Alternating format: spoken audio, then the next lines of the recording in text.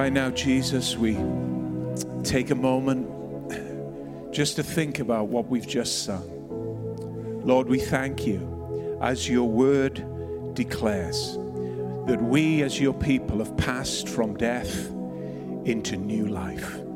Lord, we thank you for all of the wonderful promises that you have declared as a yes to us. Lord, we thank you today for where you brought us from, where you're taking us to. We thank you that this is the day that you've made, and we pray that you would be glorified today in everything that we do.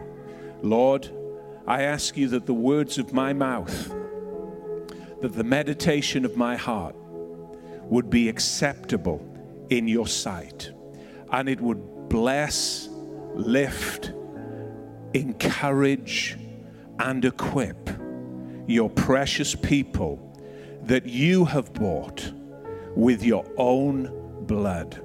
Nobody else can lay claim to that. Nobody else can stand up in the room and declare or even come near to what you've done. So Lord, we honor you and we thank you, and we realize that we are in your presence. And therefore, Lord, I ask you to help me speak the highest words, the greatest words, your word, to enrich and bless your people, that they would live beyond this moment like seeds growing in the heart, bringing forth a wonderful harvest. You said that you would give us fruit, and fruit that would remain. So Lord, I pray for that over your people today. And all God's people said, amen. Come on, give Jesus a shout. And then you can be seated. We're going to have a great morning this morning. We've been looking over the last few weeks at the essential ingredients to building a healthy church. The essential ingredients to building a successful life. There are essential ingredients to having a great life. There are essential ingredients necessary in order for us to have a great life, a successful life, in order for us to thrive in living. There are necessary ingredients that we have to have in place within our lives in order for our lives to be successful. And we're looking at God's word with this in mind, that if we are going to be successful, if we are going to be blessed, and it is God's desire, God's plan, God's utmost concern that we be blessed in every area of our lives. If we are going to walk in the blessing that he has prescribed for our lives, it's important that we give attention to his word. It's important that we not only be hearers of that word, like James says, but we be doers. That's right. Doers of that word, that we ask the Holy Spirit to help us in what we hear from his mouth, and also that we begin to walk in that word that we have believed in our heart, that we begin to see its power unlocked in our daily lives, in our experience. There's no greater blessing than to hear God's word and then to see that word begin to work in your life, to see it translated into real substance within your life, to see and unlock the richness of it, the blessedness of it, the infiniteness of it.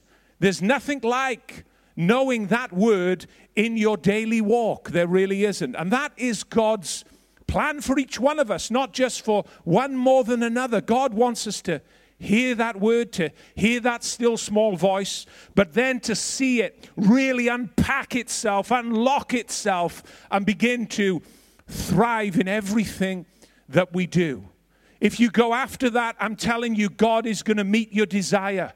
God is going to give you all of the blessedness of life experience as he intended it to be.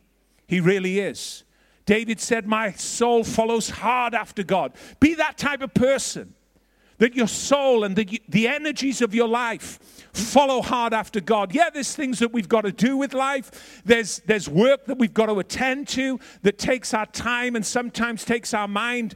But above all else, after having done all of those things, let that burning fire within you never go out, where you say, my soul is following hard after God. Sometimes we have pursuits and hobbies and desires and goals that we follow hard after. But let's be a people, let's be a family whose one ultimate objective is to follow hard after God. You follow hard after God, I'm telling you, you're going to get more than you ever expected. You're going to get more than ever you anticipated. You're going to get an abundance and an overflow that goes far, far beyond any measure or any calculation that this world can calculate.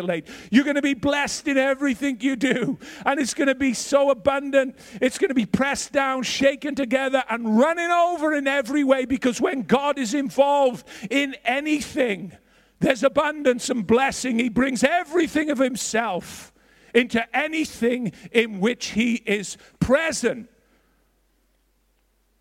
There's no religion on the face of this earth, friends, that makes the claims that Christianity makes. There's no religion on the face of this earth that gives you the promises that the Bible gives you. Tell me what religion on the face of this earth, and there are hundreds, if not thousands of them. Tell me what religion makes this statement regarding your life. You are the temple of the Holy Spirit. There is not one religion.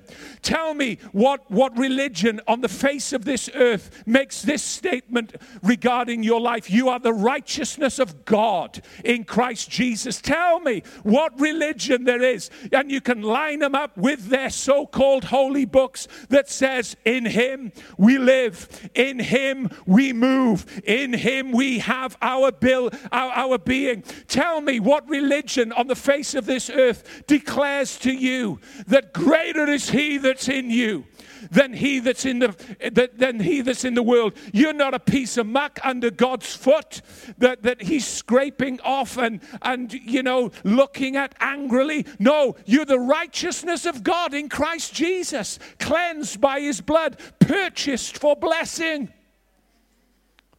Wonderful. Oh, the promises of God's word are without end. They really are. They are without end. Without end. And this is the intention, this is the plan that God has for each one of our lives, to enrich us, to bless us, and to give us everything that he has purchased us for. We were looking last week and talking about the Corinthian church. They were in a real mess. They were in, relational difficulty, relational strife, loads of stuff happening. They were squabbling, they were fighting, they were arguing among themselves. And they didn't know what to do, and the church was at a point of breaking because they had no formula. And then Paul, the apostle, comes into their midst and he hands them the secret of life. He hands them the formula. He hands them the blueprint that will never fail when you build from it. Paul hands them the map that will take you through every valley, every dark place, every corner it'll get you out of. It'll bring you through your confusion into truth, and you will succeed and never fail. And he writes to them what we know as 1 Corinthians chapter 13. The blueprint, the picture that they had wandered away from. Paul, when he came to this church, he didn't shout at them. He didn't get them all in a room and start ripping into them. He just begins to beckon them and call them back to the blueprint, to the design for their lives. And he gives them what we know as 1 Corinthians chapter 13. Let me just read to you 4 verses from this wonderful, wonderful word that Paul brings to a church that's struggling, to people's lives that are misdirected and misinformed. He says this to them: Love suffers long and is kind. Love does not envy. Love does not parade itself, is not puffed up, does not behave rudely, does not seek its own, is not provoked, thinks no evil, does not rejoice in iniquity, but rejoices in the truth. It bears all things, it believes all things, it hopes all things, endures all things.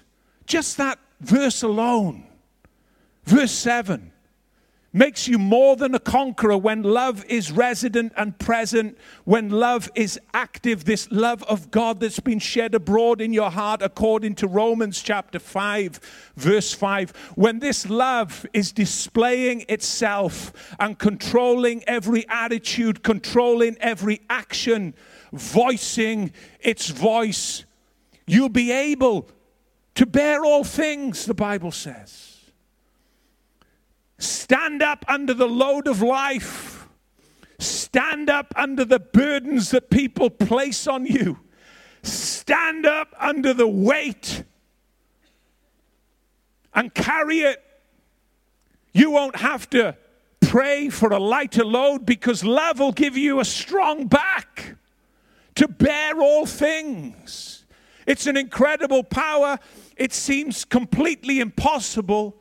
And yet the love of God, through the power and the presence of the Holy Spirit, can actually enable each and every one of us to live in this way. It bears all things. You can't be conquered. Greater is he that's in you than he that's in the world.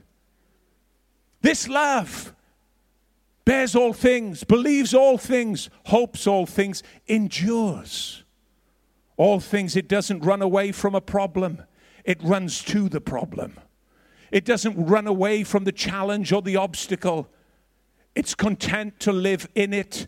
It doesn't matter what the surrounds are or the environment in which it lives. Love endures all things. And then he finally caps it off by saying this: love never fails. Love never fails. There is a power and a presence of God's love that's unconditional, that is in your heart as a result of the Holy Spirit, that will never fail. It will never fail. Lots of times we stumble about and we bump into this issue and we bump into that issue and we get dragged into this quarrel and we fall headlong into a conflict that we hadn't headed towards, but our friend may have dragged us into, and suddenly we're in a mire, in like pig swill, and we're up to our neck in issues right in the middle of that swamp. Love, the love of God can enable you to bring order where there's disorder, peace where there's chaos. The love of God can enable you, like it can enable me, to bring blessing where there's cursing. The love of God, when we access it, never fails. Never fails. This is not a theory. This is not some kind of formula. This is more like a blueprint that we have to hold and cherish and put our lives against, and remodel our lives, redesign our attitudes, remake our actions, line up what we want to say against this. And if it doesn't match, address what we want to say, address those attitudes, address those heart issues, address the mix, address the ingredients, get the bad out and get the good in. And I'm telling you, you never fail. Yes, it is impossible, but not with God. What with man, Jesus said, didn't he? With man, many things are impossible, this being one of them. But with God, all things are possible. You can do it. You can do it. You can be dishonored and remain honorable. You can be gossiped about and maligned in your character and keep your integrity. You can be betrayed and denied and still offer a hand of forgiveness as Jesus did, and acceptance and embrace. That is what the power of love can do. You can be crucified on a cross with thousands and thousands of people from the city around on that rubbish dump watching you, cursing you, saying, if you are the Christ, the Son of the living God, come down. You saved others. You can't even save yourself. You can have all of that hurt and abuse being pushed in your face, and in the midst of it all, in the darkest hour of humanity, you can say, Father, forgive them, for they know not what they do. Perfect love can never be overcome. Perfect love casts out fear. Perfect love never fails. Never fails. And this is the Christ that we are following. This is the Lord, our Lord and Savior Jesus, who gave his life and laid it down as an example for us.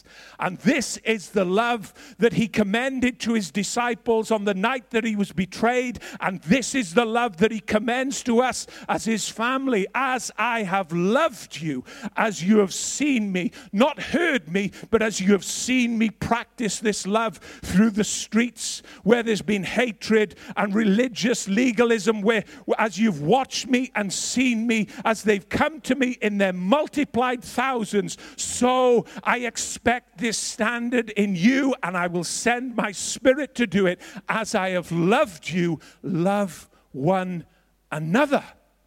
The standard is incredible. The standard is amazing. But this is how men will know that you are my disciples and my followers, Jesus said. It is not a bunch of do's and don'ts by which men might know us, Jesus said. It's by this love being expressed in all of its forms and all of its dimensions. It's incredible. Nothing can separate you from this love. Paul says, the love of God. No matter what you can go through, no matter what you do, no matter how you feel, nothing can separate you from the love of God which is in Christ Jesus. But this same love, this active love that's so demonstrable, that's so powerful, that's so physical and visible, wants to have expression through our lives too. It really does. You know, when I worked in engineering, and I worked in engineering for many years, before something went into production, you would have a development team, a design and a development team, to plan it out, to draw it. And then when it was about to go into production, a draftsman would come from his office and he would issue a series of drawings to the tradesmen. There may be 20, 30, sometimes on site there would be hundreds of tradesmen, and they would all refer to the set of drawings that the draftsman had drawn. On those drawings, there would be exact measurements. On those drawings, everything would be detailed as to what was needed to bring into production what had been designed. For instance, the materials that had to be used, various materials that would be used in the design and the manufacture of a product would all be detailed on that drawing, on that blueprint. Holes and tolerances and measurements, the drawings would carry it all. The tradesman would not wander from the drawings. The tradesman would take those drawings and they would put into action what those drawings prescribed. At various points through the process, there would be inspections. The inspector would come with the drawings, and he would do his measurements, he would do his calculations, and he would see that every item had been adhered to from the blueprints, the drawings. And only as we worked to that plan, only as we work to those drawings, could we see anything come into fruition. Paul, 1 Corinthians 13, was issuing a set of drawings. The church, the people, were faltering, were floundering. They were just living life according to their own design. They were just making it up as they went along. They were just living with one another as they had lived outside of Christ, so they were living in Christ. And Paul comes to them and he issues the perfect set of drawings from the architect of the universe, and he hands it to them and he says, listen, if you want a design for your life, if you want to be successful in everything you do, here's the plan, here's the pattern, adhere to this and you'll never fail. Love never fails. And he passes it to them and they hold it and they realign themselves. And they have to probably make huge adjustments, life adjustments. But as they make those adjustments, so the blessing falls. Maybe today, I think all of us could say, there's adjustments we've got to make. I'll be the first to put my 2 hands up and my 2 legs and the spiky hair that I've got on the top of my head. I'll put it all up. I need to make adjustments in my life. Where am I going to go to see what adjustments I need to make? No other place other than the Word of God, the perfect blueprint, the perfect design.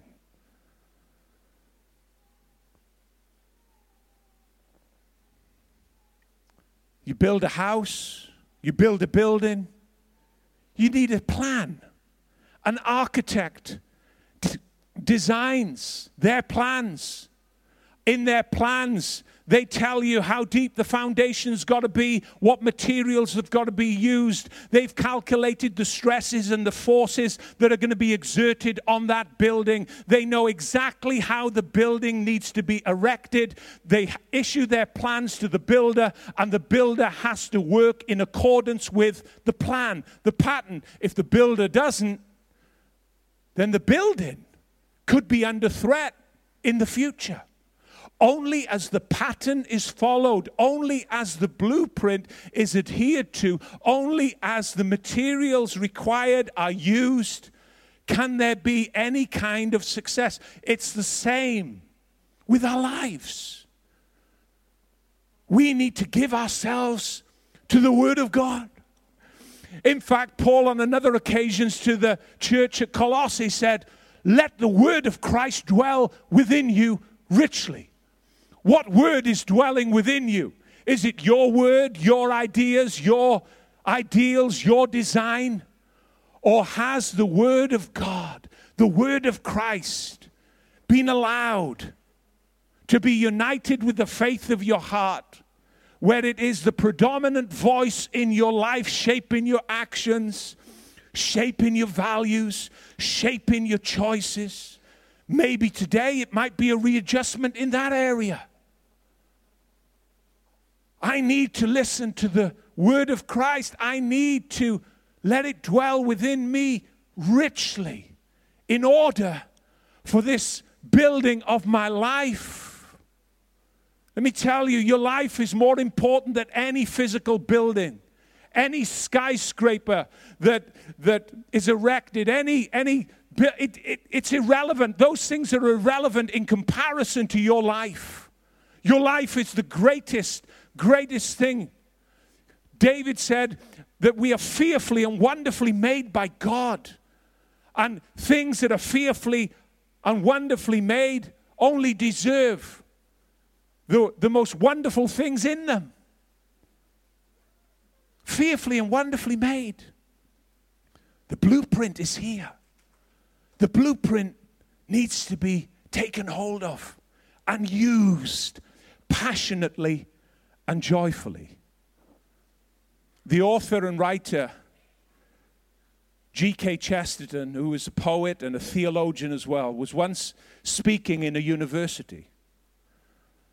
He was delivering a series of lectures, and in the question time, a student stood up and he said, Mr. Chesterton, if you were isolated and abandoned on an island surrounded by sea, what would be the one book, the last request of a book that you would have? What would it be? They all waited and wondered, would it be a spiritual book? He was a renowned man, a well-read man, a renowned author and speaker. Would it be a spiritual book? If it was the last book that he had to hold in his hand and read, what book would he choose? Would it be a great literary work? Chesterton thought over the question and then responded. He said, if I had to have one book on that island that had been surrounded by sea, the book that I would want to hold in my hand would be titled, A Practical Guide to Shipbuilding. The audience laughed. Everybody understood the practicality and the simplicity, but also the profundity of his mind. The Bible is a practical book to life building. It really is. It's not an intellectual book. It's not a book just to simply study. It's not just a book to read and hear. It's actually a book to do, to take hold of, to use your life with, to measure your life against, and to implement all of the designs and all of the dimensions that are contained within it, and see your life thrive and be blessed in every sense. God wants us to hold this blueprint in our hands like he did the Corinthian church, so that we will be blessed in everything we do. He really does. Do you know, as I was preparing this today, my mind went to a time when the children of Israel were in a very, very dark period in their lives. You can read it in the book of Judges. The book of Judges is in the Old Testament, and it's a historical account of 480 years of the children of Israel's existence. But sadly, this historical account of over 480 years recounts all of the ups and the downs and the inconsistencies of God's people. The pendulum would swing into short victories, but then it would swing back into long periods of defeat and oppression, to where the people were running from their homes. They were hiding in holes, running to the mountains, hiding in caves, because they were being oppressed by the armies that were against Israel. It was a terrible time, not just for 5 years, 10 years, or 20 years. 480 years, the children of Israel struggled to get by. They had no success. They had no blessing on their lives. What was the reason?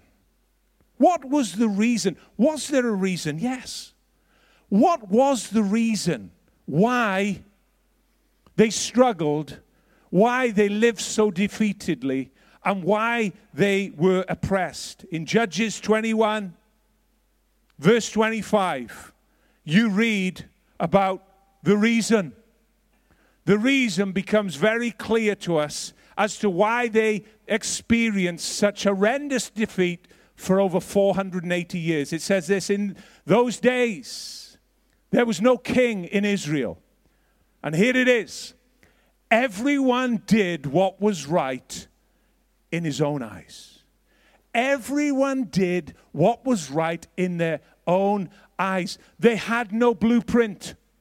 They had no design to refer to. They just did whatever they wanted to do. And as a result of doing whatever they wanted to do, they were completely and repeatedly defeated. It wasn't God's blessing, but there was this inconsistency that plagued them. They would have short bursts of victory, and then suddenly they'd defer back to default, doing what was right in their own eyes, and they would be in defeat and chaos again. God would have mercy on them after a long period of defeat. They would cry out to God. God would send a deliverer for a short period of time. They would have victory, and then suddenly they would revert back to doing what was right in their own eyes, and suddenly they would plummet from their place of victory, from their place of blessing, and they would plummet into defeat again. That's not God's will. God didn't get any glory from that. Judges, the book of Judges, a book of history of over 480 years where the people were in terrible oppression and terrible defeat. If you go to the book before it, the book of Judges, the book of Joshua, it's a completely different story. Now, the book of Joshua is a historical book, just like the book of Judges is. Oh, but what a difference. The people in the book of Joshua, God's people, are thriving, they're blessed, they're conquering, they're victorious, they're not retreating or regressing, they're moving forward in every way. The hand of God is with them.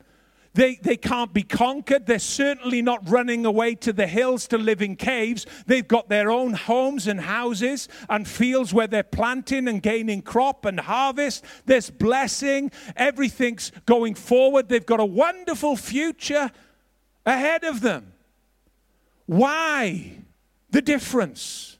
Why could it be that one generation is so blessed and so under God's favor and under God's blessing, and yet the successive generations after that generation suffered terrible humiliation and defeat generation after generation? Why is there such a difference of life experience? I'll tell you why. Because one honored the blueprint and the others didn't. Because one took hold of the design and the others didn't. It's really simple. In Joshua 21, we see that everybody did what was right in their own eyes. But right at the beginning of entering the Canaan land, the promised land, God said this to Joshua. In Joshua chapter 1, verse 8, because God did not want Joshua to suffer defeat or anybody else to suffer defeat. He said this book of the law shall not depart from your mouth, but you shall meditate on it day and night, that you may observe to do according to all that is written in it. For then, listen to this, for then you will make your way prosperous, and then you will have good success. Don't tell me that God doesn't want to make you prosperous. Don't tell me that God does not want your life to thrive. Don't tell me that God doesn't want your life to enjoy good success. I tell you now, when you meditate on God's word day and night, it's impossible to fail. It's impossible not to have good success. It's impossible not to thrive. In everything you do, God doesn't set anybody up to fail. He does not get any pleasure in anybody being defeated. Meditate, he says, on my word day and night. Have I not commanded you? Be strong and of good courage. Do not be afraid. Do not be dismayed. For the Lord your God is with you wherever you go. It's impossible not to have such wonderful, wonderful, glorious success if God is with you. He'll be with us when we hold the design, when we cherish the plan, when we listen to the instructions. Jesus told a story, and I'll refer to it again. He told a story about two men. They were building a house, and their houses went up very much the same. But the foundations that they were building on were very, very different. It's important what you build your life on. It's important to give your life to the Word of God. It's important to let the word of God dwell within you richly. It's living, active, sharper than any two-edged sword. Don't fight against it. Go with it. It wants to bless you and enable you to succeed. The foundations of these men were very different. One built on the rock, one built on sand. Jesus said, I will liken the wise man who built his house upon the rock as a man who not only heard my word, but went ahead and done it. He was the wise man that heard the word of Jesus and went ahead and did it. But the man that built his house on sand, he didn't. He may have heard the word that Jesus spoke, but he did not do it. Let me ask you this question. What does sand represent in the Bible? Have you ever wondered what sand represented? If you look through the Old Testament, there's lots of references to sand. Let me tell you what sand represents in the Bible. It represents people. People. Jesus was saying, listen, you can build your life on the voice of people. You can build your life on the opinion of others. But when the storm comes, and the storm will come to every life, it will reveal how stable and how secure the foundation is upon which you build your life. The only person that you can build your life on to ensure that your life is not going to go down through any storm that's going to hit it is none other than Jesus Christ. And I make no apology in saying that.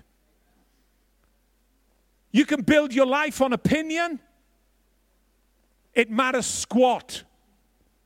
It's not going to give your life any strength in the midnight hour. Opinion and experience that people bring to your life, and they say, build your life on this and do it that way and found your life here. I'm telling you now, it's like sand, friends. It's like sand. Jesus Christ is the rock of ages that will never fail.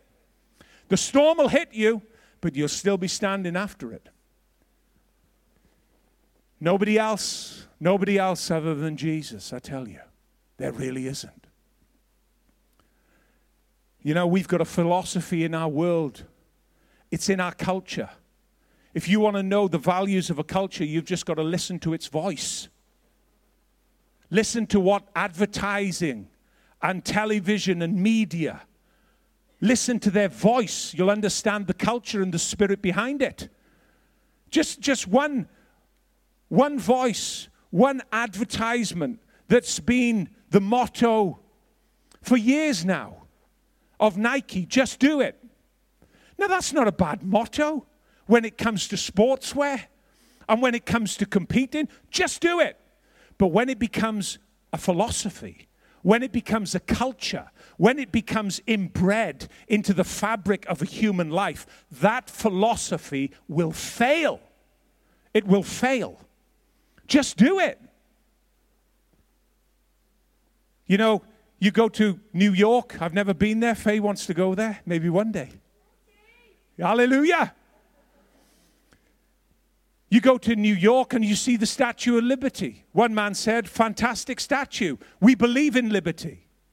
But next to that statue should be erected another statue, the statue of responsibility. You see, liberty without responsibility leads to chaos and anarchy.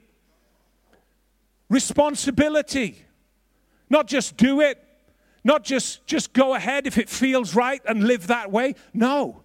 There's a design, there's a pattern, there's ingredients, there's a blueprint for life. If we're going to be successful, if we're going to build our lives on the rock, Christ Jesus. And that's what Paul was saying to the Corinthian church in Corinth. He was saying, guys, listen, come on. This isn't just about freedom. This isn't just about liberty. This is about responsibility. This is about a pattern, a design, a procedure, a formula for blessing for your life. And he gives them this wonderful, wonderful chapter to build from. On into 1 Corinthians chapter 16, verse 14. Paul says this. let all that you do be done with love. What a standard. What a statement. It's hard. It's impossible. But with the help of the Holy Spirit, the counselor, the leader, it can be achieved. And the fulfillment and the blessing on such a life is wonderful.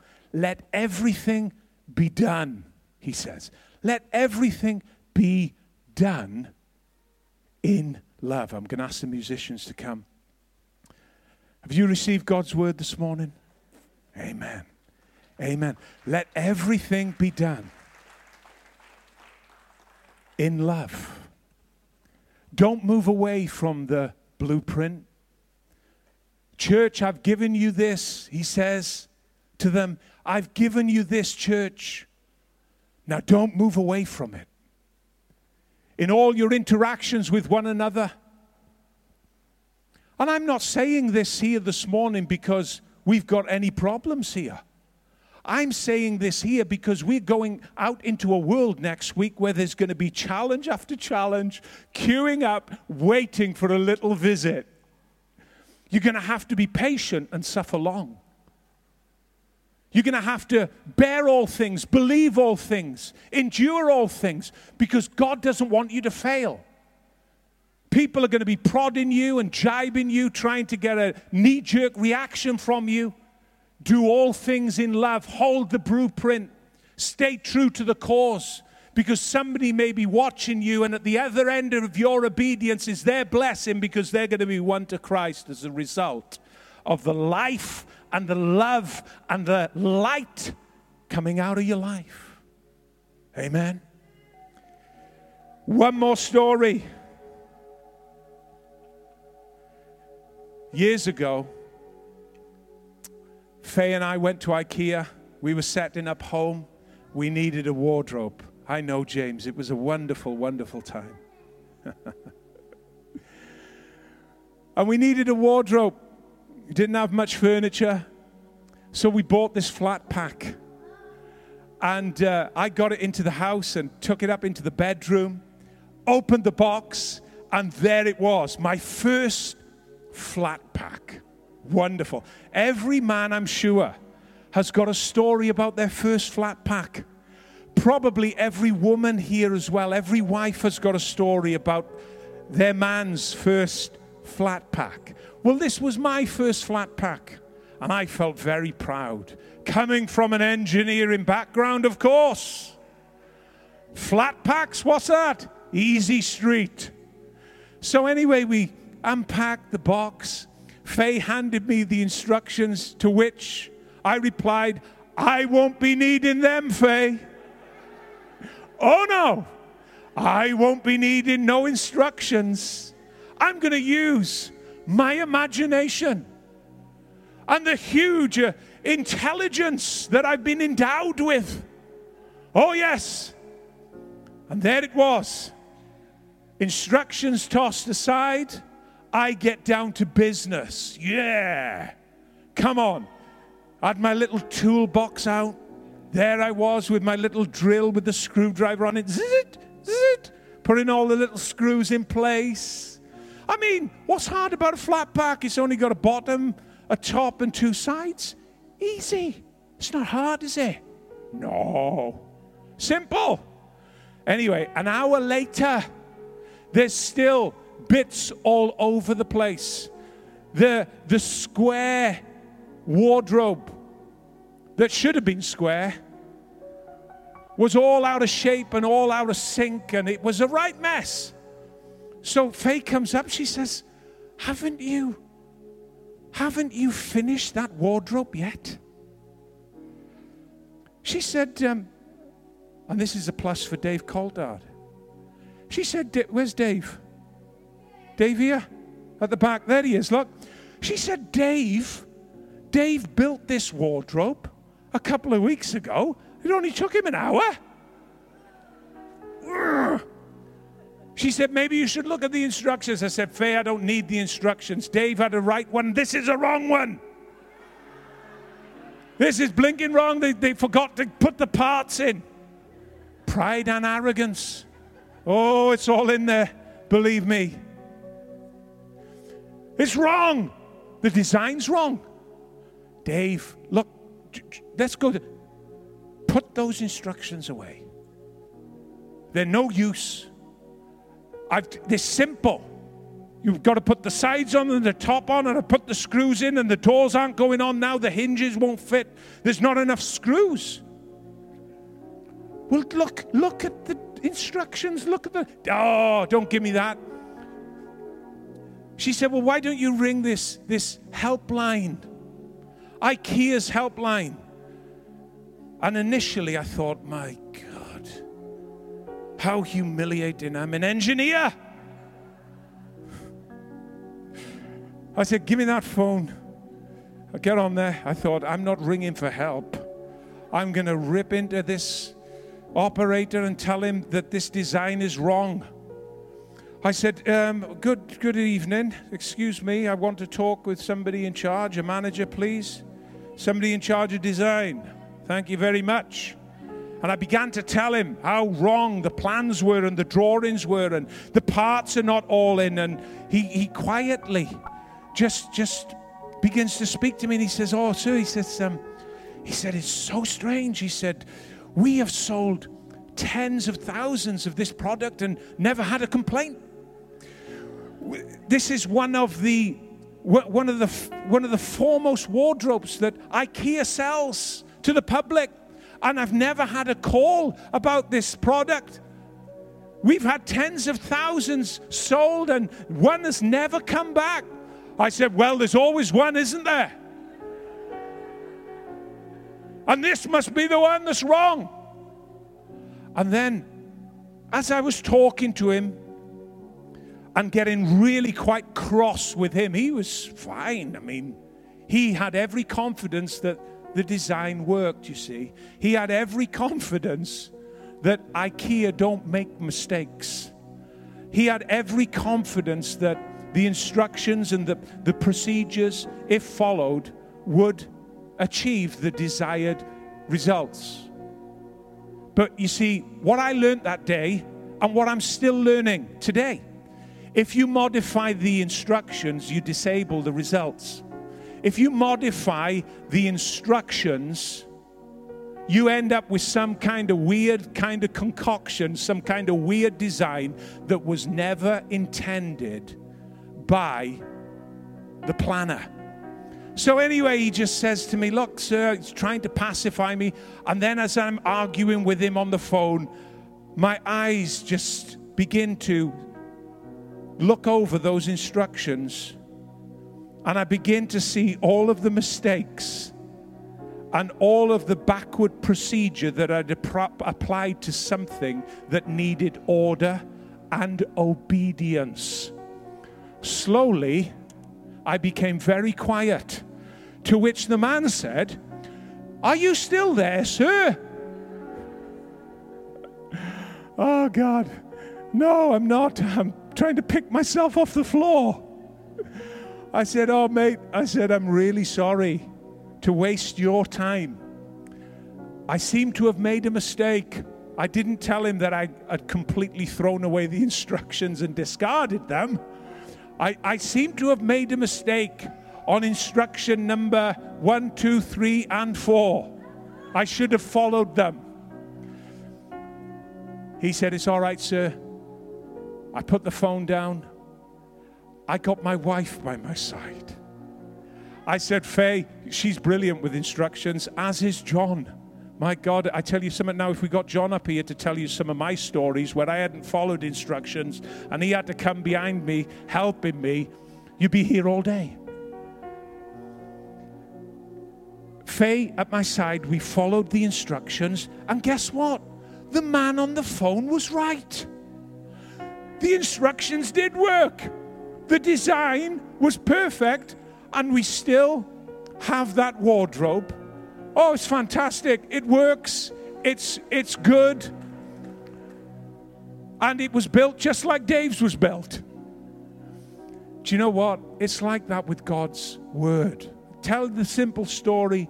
to illustrate finally what we want to say.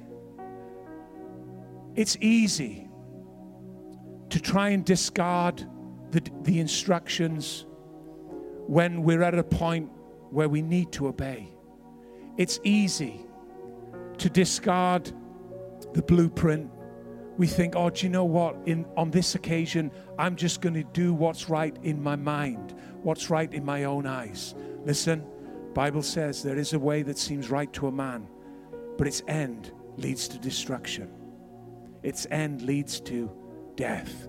We don't want to be people that just do things that's right in our own eyes. We don't want to be a people that just does what we think we should do in a given moment. We want our time and our life and our meditation to be on His Word. Listen, none of us are perfect. We're going to fail. Look back on this last week and you'll see a whole host of failures that we could all acknowledge, all of us, every one of us. But today, God comes to us with His Word and says, come on, you may have had 6 months of failure. You may have had 6 months, 12 months of defeat. Come on, I'm still with you. I'm still holding the blueprint out. I'm still saying, here's the instructions. I'm still saying, here's the design for your life. Come on, meditate on it. I want you to get the rich success that I've planned for you. I want you to get the rich abundance and the increase that I have for you. It's all encountered in my Word. Amen. Amen. I'm going to pray right now. Let's bow our heads for a moment. Maybe you're here today and you've never asked Jesus into your heart. I'm going to give you a moment right now today to do that. Jesus is a prayer away. You haven't got to go to a monastery or some kind of convent. Try and find Him. No, Jesus is like no other. He responds to what we say.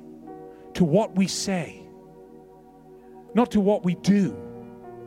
He responds to what we say. And when we say, Lord, I believe that you're alive. I want you to come into my heart. I ask you to come in and forgive me. He responds to that. And He gives you peace and comfort and blessing. Right now, I want to give you an opportunity to do that. Right now, I want to give you a moment to pray a prayer. This is a prayer that only you can pray. A priest can't pray it for you. The person next to you can't pray it for you. Maybe you've gone to bed at night, laid your head on the pillow, and you've been afraid. I was afraid when I was living in Northern Ireland as a 13-year-old kid. I'd cry myself to sleep every night, not knowing what was going to happen in my future, until one day somebody said, Dave, pray a prayer asking Jesus into your life, man. He'll forgive you of the sin that you've done. He'll change your life. He won't make you some kind of religious fruitcake, but He'll help you. He'll save you. And He'll walk with you through life. I did it. Simple prayer. Uneducated. Oh, Jesus, please help me. I was in a field, in a tent of all places. Jesus, please help me. And I meant it. And my life didn't become perfect. Surprise, surprise. But it was saved. It was saved. And He's been with me ever since. I'm going to give you that moment right now to do that. Please, please take this moment for what it is.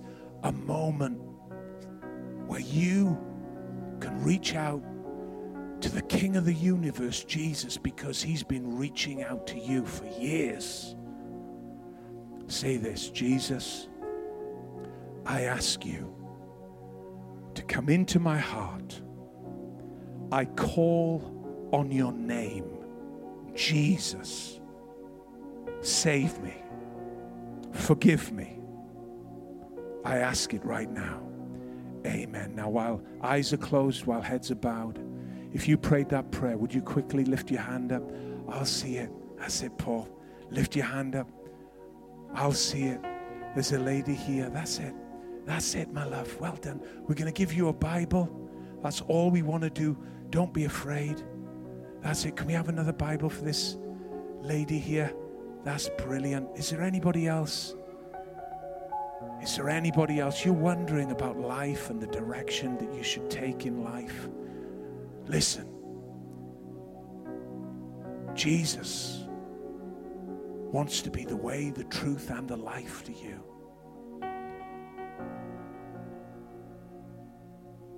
Is there anybody else? 2 people prayed. Quickly, while eyes are closed, lift your hand up. I'll see it. And we can give you a Bible. That's it, mate. That's it. There's people here and you're wrestling with a decision. You're afraid. I know what that's like. We all know what it's like. We've been there. Afraid to put your hand up, afraid to respond. But sometimes when you publicly acknowledge that, that's it, mate. That's it. There's another man there. That's it. Don't be afraid. This is a family here. We don't want you to be afraid. We know that it's hard to put your hand up, but I don't know what it is. When you put your hand up, something happens. When you just make that public cry, oh yeah, it's me. It's me. I put my hand up for you, Jesus. It's me that needs saving. When you do that, amen. Lord Jesus, I thank you for every person. Maybe you didn't put your hand up this morning, but your heart prayed it. Hey, listen, Jesus is there with you this morning. Tell your friend. Let them speak to you and go through that prayer with you again. Lord Jesus, I thank you for every person that's lifted their hand. I pray that you plant them in this house, part of your family. And I pray, Lord, as a family together, Lord, as we follow the instructions, as we look at the blueprint, as we build our lives on the rock, Christ Jesus, not on the opinions, the sand of others, but Lord, our lives would stand. Now I'm just going to pray for a congregation here. Lord, I pray for every person part of this house. You see every person, young and old, every home represented here, every life represented here. Lord, you know the desires of our heart. Lord, you know the longings that we have. You know, Lord, that some of us are disappointed. Some of us are in a place, in a corner that's dark. And we're thinking, my God, I've been waiting for this for years and it's not happened. Lord, I pray that you'd lead us on out of that we'd follow those instructions, that you'd bring us good success, that you'd bring us prosperity, that, Lord, we wouldn't rely on any other blueprint for our life other than yours. And, Lord, we would come into everything that you've designed for us. I pray for every person here. And I ask you that the grace of our Lord Jesus Christ, the love of God, and the fellowship of the Holy Spirit be with everyone under the sound of my voice. In Jesus' name, amen.